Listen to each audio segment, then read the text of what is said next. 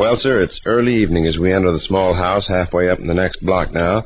And here in the living room we find Mr. and Mrs. Victor Gook and their son, Mr. Rush Gook. This last named individual is established at the library table reading aloud from a volume of vigorous fiction. His father and mother, seated side by side on the davenport, listen without enthusiasm. Third Lieutenant Stanley winked, smirked, and adjusted his cravat. "Where are those couple kisses you promised me?" he cried. Lady Margaret Pinkin. She dug the toe of one fashionable French boot in the sand and lowered her heavy eyelashes so that the handsome young officer could not see the misty loveliness beneath. Suddenly, an ear-splitting scream was heard, and a Comanche Indian chief emerged from the shrubbery. Third Lieutenant Stanley produced his automatic revolver, fired twice, and the red scoundrel toppled to the ground. Lady Margaret swooned away. The handsome young... Yeah? Vic, I was supposed to call Mr. Sludge. Yes? Yes, and completely forgot. Darn it, he'll think I'm a fine one. What's the reason Well, for Miss your Harris call? is spending the night with her sister in Carlock, and both her other roomers are in Chicago, and that leaves Mr. Sludge in the house all by himself. I promised I'd invite him here to sleep. Why? Because he's scared to be alone. Oh, thunder. Well, he's so timid. Miss Harris told me he wouldn't any more stay in a house alone all night than a horse. I said I'd get in touch with him and see if he wanted to sleep on our davenport. I better do it right now. What kind of a mollycoddle is this, Sludge? He's timid. Scared to stay alone in that big house all night. Well, the guy's 40 years old, ain't he? 43, but he's a mama's boy. Shucks. 6264L, please. Yes. This is all right with you, ain't it? Sure. Miss Harris goes out of her way to be nice to me all the time. I like to do her a favor when I can. What time is it? Oh, must be about... 8 o'clock. Oh, I bet he's over there crying right this minute. It's dark out and everything, and he's probably just panic-stricken. The man is feeble-minded. No, he's not. 43 years old and afraid of the dark? Well, lots of fellas are afraid of the dark. It's like I say, he's a mama's boy. Wonder why he don't answer. Maybe he's in bed with the covers pulled up over his ears. Or cowering in a corner. Certainly don't look like he's going to answer. Suppose he went to a hotel? Could have. Well, might as well hang up, I guess. Darn it, and I promised Miss Harris. She'll think I'm a dandy. Why didn't Sludge telephone here? Bashfulness stopped him, probably. Willie, go look out the kitchen window and see if there's any lights on over at Harris's. Okay. I bet he did go to a hotel. Poor fella. Brother Sludge, I'm afraid, is in for a lot of heartbreak before he shuffles off this mortal coil. Any big ox his age is scared to stay in the house alone. Well, he's been babied all his life. His mother and sister treated him like cut glass ever since he was born. I can understand why he's timid and shy. There's lights over there. What? I didn't catch it. What'd you say, Raj? There's a light burning in Mr. Sludge's bedroom. There's a light burning in Mr. Sludge's bedroom. Well, then he is home. Hmm. Probably afraid to answer the telephone. Are you going to call him again? Yeah. Poor fella, I bet he's crying and sobbing to beat the band. Mm. If you don't answer this time, either you or Rush will have to go after him. Oh, hey. Sure. 6264L, please. Pipe down, horse. Yeah. Your mother's using the telephone. He probably won't answer. Well, if he's too timid to answer a half-wit telephone, he is in a bad way. Poor fella. There's a light in Mr. Sludge's bedroom and also a light in the downstairs hallway. You didn't see any signs of him, did you? Uh-uh. Well, looks like he's not going to answer. Rush, you want to run across the alley and tell him you're... hello? Hello, Mr. Sludge? This is Miss Gook, Mr. Sludge. Yes. What? Oh, all right. He is crying. Well? Asked me to wait a second while he blew his nose. I can hear him sniffling and sobbing. By George, if I was that big a sissy. Yes, Mr. Sludge. Oh, there, you'll be all right. Oh, don't cry anymore, Mr. Sludge. Guy is an idiot. He's a pretty darn good bowler. Oh, there, Mr. Sludge. I've seen him bowl down at the YMCA. 6 strikes in a row is nothing. Do you feel better now? Uh-huh.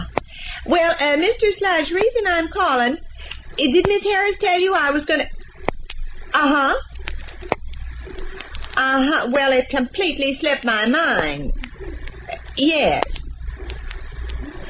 Yes, well, would you like to? Fine. No, wouldn't inconvenience us a bit. We have a comfortable Davenport, and I'll fix you up with a pillow and blankets and you... Uh-huh. Well, we'll look for you then.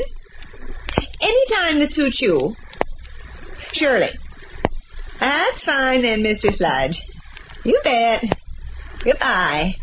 Poor fella. I hope he don't weep during the night and disturb my rest. He'll be all right. People, here's the excitement I promised you. Third Lieutenant Stanley disarmed the savage redskin and prepared to cope with 16 additional braves who were approaching on horseback. Lady Margaret had taken refuge behind a tree. "Have I got time for a couple kisses before these Indians attack me?" sang out the handsome young officer. The beautiful woman Pinkin. Oh, she's always pinking. Beautiful woman Pinkin.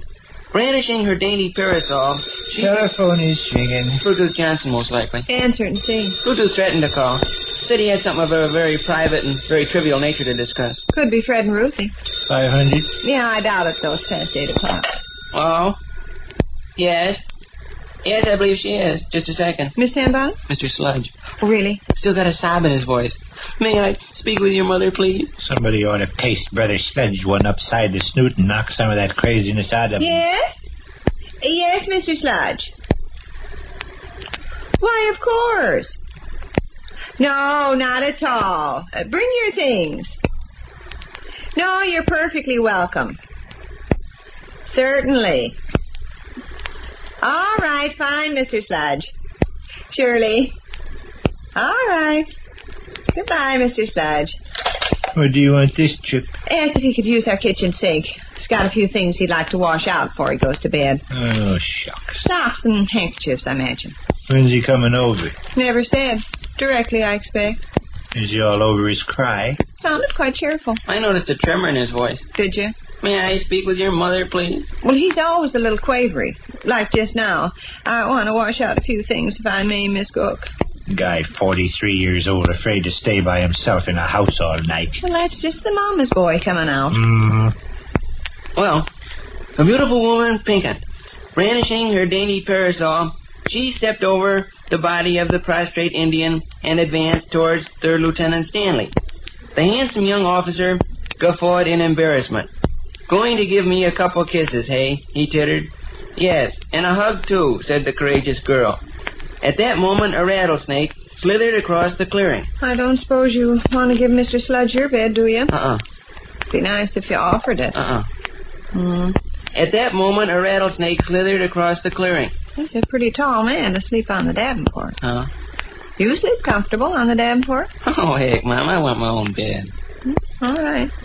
At that moment, a rattlesnake slithered across the clearing. Lady Margaret uttered a piercing scream and swooned dead away. Well, she just got through swooning dead away. The handsome young officer lunged at the reptile and seized it by its ugly head. A moment later, its lifeless body dangled from a nearby tree. By this time, the 16 savages were only 100 yards away. Third Lieutenant Stanley? Telephone is ringing. Bluetooth Johnson. I'll get it, Willie. Might be Mr. Sludge again. Okay. Third Lieutenant Stanley raised his automatic Let's revolver. have it quiet, please. No. Hello? Oh, yes, Mr. Sludge. You are? Uh-huh. Well, you mean you'd like to have... Uh-huh. All right. Fine. When would you like to leave? All right. Certainly, Mr. Sludge. Certainly. Goodbye, Mr. Sludge. Now what? Well, he'd like to have either you or Rush come over and get him. Come over and get him? He's timid about going across that dark old alley all by himself. Oh, Sunday. Well, Mama's boy, you know. A big baboon. I'll volunteer to escort him safely across the alley, Mom. All right. He'll be ready to leave in 20 minutes. Okay. Poor fella. I'll say. Well, Third Lieutenant Stanley raised his automatic revolver and took careful aim. He fired twice. 2 redskins fell from their horses, and the rest turned and fled. Lady Margaret revived from her swoon and rose to a sitting position. "How about those couple kisses?" roared the handsome young officer. They were given with a will. Which concludes another brief interlude at the small house halfway up in the next block.